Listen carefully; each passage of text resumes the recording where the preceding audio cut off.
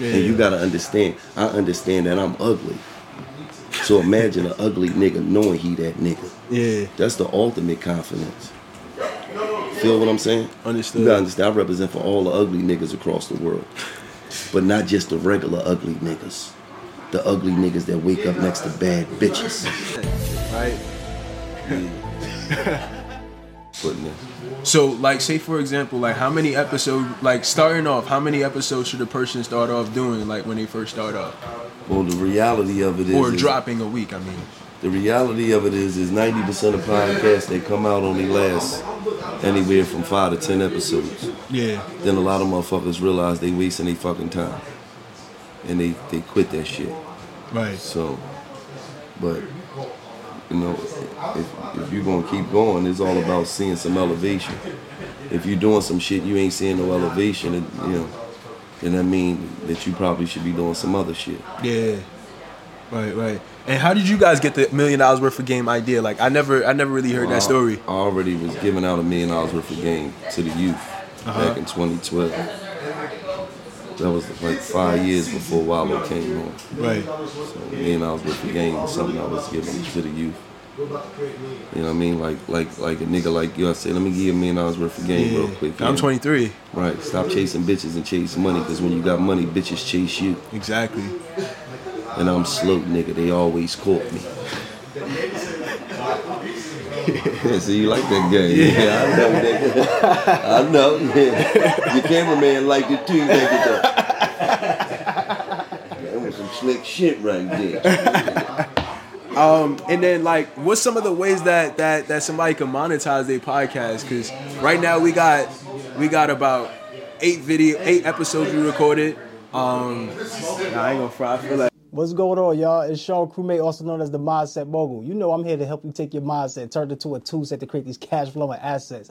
If you want a better life, if you want more money, if you want transformation, if you want to scale your life up to the next level, then guess what? You got to download the Love Plus app. I'm talking about transformation at your fingertips. Look, it's in any app store. I'm talking about the Google Play Store. I'm talking about the App Store for your iPhone. Listen, I have a bundle for you. I got the audio book and I got the ebook. You combine the two for an explosive transformation. The ebook is Becoming More Effective in Less Time, my #1 seller. So guess what? Look, you got to become more effective in less time now. Click the link in the description below so that way you can go ahead and get access to transformation. We got about 8 episodes that we recorded so far, and what we do is just basically release every single week, like on a Sunday and whatnot. Right, this interview. Yeah, I forgot my question. So basically, like, we got 8 episodes and we're recording every single week. Like, what's some of the things? How do you guys get the guests that you guys get? Because Sexy Red, Meek Mill, all the top people in the industries. I already had a relationship with a lot of these people in the game, so. You know what I mean? It's not like I was starting from ground zero.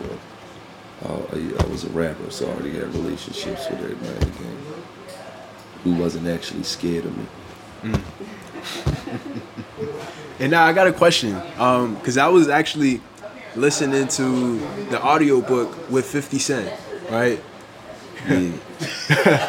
Like, and then he was like, basically, not the reason why I'm bringing this up is because, like, when you guys first started with the rap and stuff, you know, it didn't go as planned based off of how everything, and then you were able to repivot and, you know, get to a whole different level.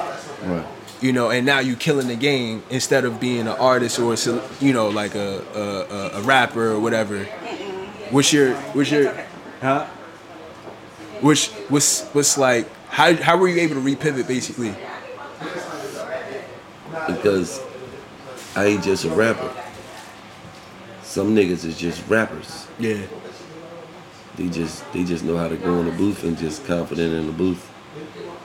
I'm not just a rapper. Anything I ever did in life, I stood out. No matter what it was. If I indulged in that, I stood out in it. Whether it was basketball, whether it was football, whether it was, I don't give a fuck if I played soccer for 2 years, I was gonna be one of the best soccer players. Whether it was getting the girls, no matter what I did it good. So I always felt like I was that nigga. I never lost confidence in thinking I was that nigga. Yeah. And you gotta understand, I understand that I'm ugly. So imagine an ugly nigga knowing he that nigga. Yeah. That's the ultimate confidence. Feel what I'm saying? Understood. You gotta understand, I represent for all the ugly niggas across the world. But not just the regular ugly niggas. The ugly niggas that wake up next to bad bitches. You know why? Why? Because we broke the cycle, nigga. You thought we was just gonna keep a whole cycle of uglies going on, didn't you? We didn't, nigga.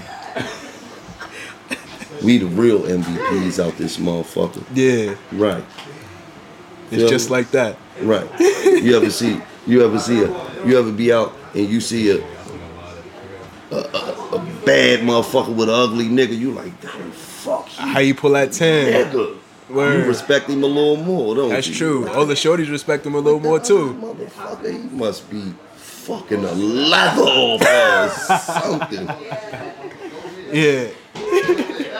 That's good. But it all comes with that, and all of that stuff comes as a byproduct of the success. You know what I mean? Like when you get to certain levels, it comes and it's easier.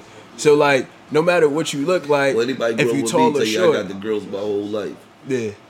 I was 14 years old getting off the train. Yo, I'll be back, y'all. Gotta go butter some biscuits. When all them niggas was just hanging on corners, Right. I was buttering biscuits. Since 14. Shit, y'all get a dad. What you talking